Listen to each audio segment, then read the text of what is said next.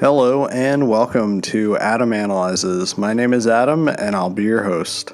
Hopefully everybody's doing great out there, and I think we should get on with the episode. I recently had a chance to check out the show on Netflix, Living with Yourself.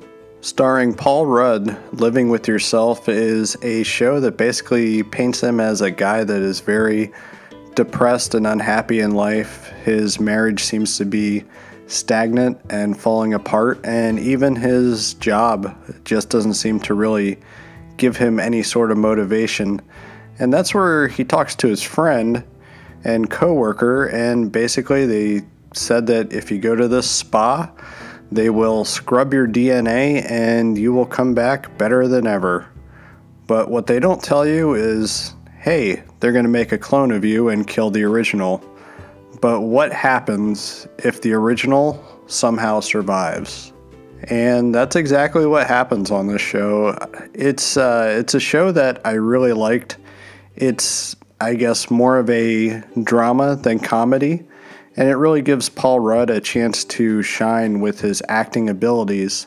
We don't really see that a whole lot in a lot of the different roles that he's in, and I think he's kind of a very underrated actor, especially with the differences that he has here with playing his original Miles and the clone Miles.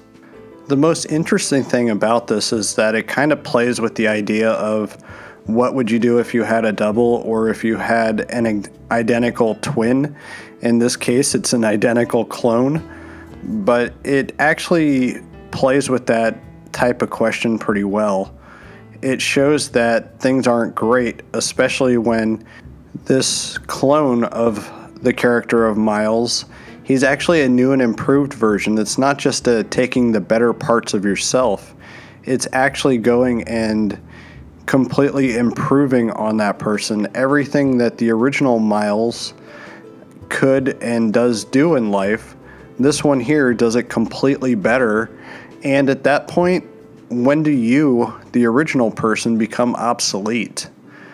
And that's where the show gets a little bit of its friction and conflicts, is because of the fact that he more or less has to fight for his very identity and his life. And he even has to go and fight for his wife at one point, pretty close to the end. Everything just kind of spirals out of control, but it also shows that we're actually better people with all of our flaws, and maybe we should look inside to try to improve ourselves, as opposed to doing something crazy like going and making a clone of yourself. However, with that being said, he didn't know that he was being cloned in it, and it actually has a very funny cameo by somebody. I'm not going to say who it is because I want it to kind of be a surprise if you watch this, but the surprise cameo towards the beginning of the first episode is pretty great. But exactly what I was saying about that he sort of had to fight to regain his life. His clone is better at his job than what he ever was, and at first it's great because he can go and stay home, drink, and continue to write his play that he thinks is going to be revolutionary. And yet he's just in danger of losing everything, and essentially everything that makes him him. The impressive thing about this show too is that I wasn't expecting it to be as good as what it was. I knew that it had Paul Rudd in it, and I did watch the trailer and it looked pretty funny, or it looked entertaining at the very least. It didn't necessarily look funny, but I really wasn't expecting to like it as much as what I did. This one here is actually a really easy binge. It's only 8 episodes, and I think they're about a half hour apiece. I think the last one might be about 45 minutes, but even still, it's one of those that you could sit down, watch it for a couple hours, and be done with it. And I think that's one of the issues that I actually have with the show. I am not happy at all with the way they left it off. I'm not going to actually spoil it or anything like that. However, it did leave it open for a second season, and I really don't want a second season. If there is a second season, I probably will watch it, but I think that they really could have wrapped things up nicely and provided maybe a little bit of a satisfying ending. Instead, we have something that left it wide open, and I don't even know if that ending really fits or suits the show. It's one of those almost sitcom kind of endings, and I hope that if they do make a second season that it doesn't actually go in that direction, because it's not going to be good. I do have faith if, all the same writers and directors and Paul Rudd and everybody comes back for a second season. I think it might be all right. But with the way that they left it off, it gives one of two outcomes, and it just reminds me of some kind of cheesy sitcom. I do want to go and say one more good thing about the show, and that's that the show actually managed to give some pretty, heavy subject matter, but yet they still kept everything light. And that can always be a tricky balance.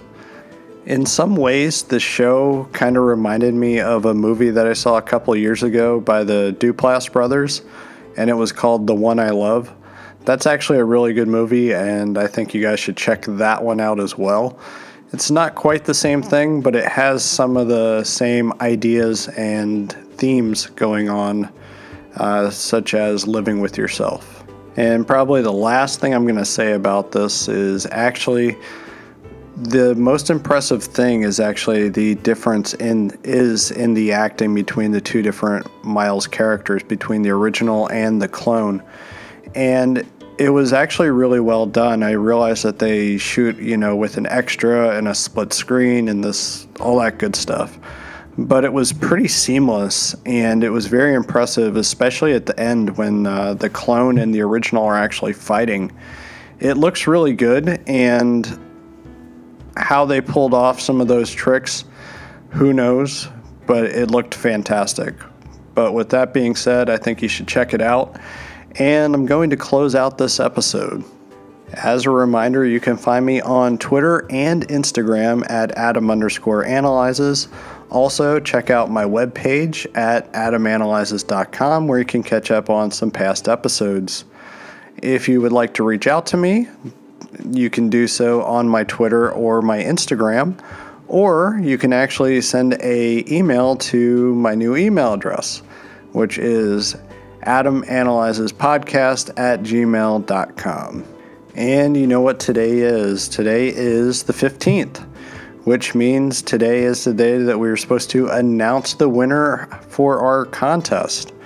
Well, we don't have a winner right now, and I'm going to extend it out for 2 weeks. And also, I'm going to be posting up too, as far as the Justified Died clothing line, the prize pack we have from them. I'm going to be posting that up on the Instagram as well. Keep an eye out for it. If you have not entered yet, make sure you do so. Just find the picture on our Instagram. It says 31 Nights of Frights and Creep Show. And all you have to do is tag 2 friends and you are entered. But with that being said, good night.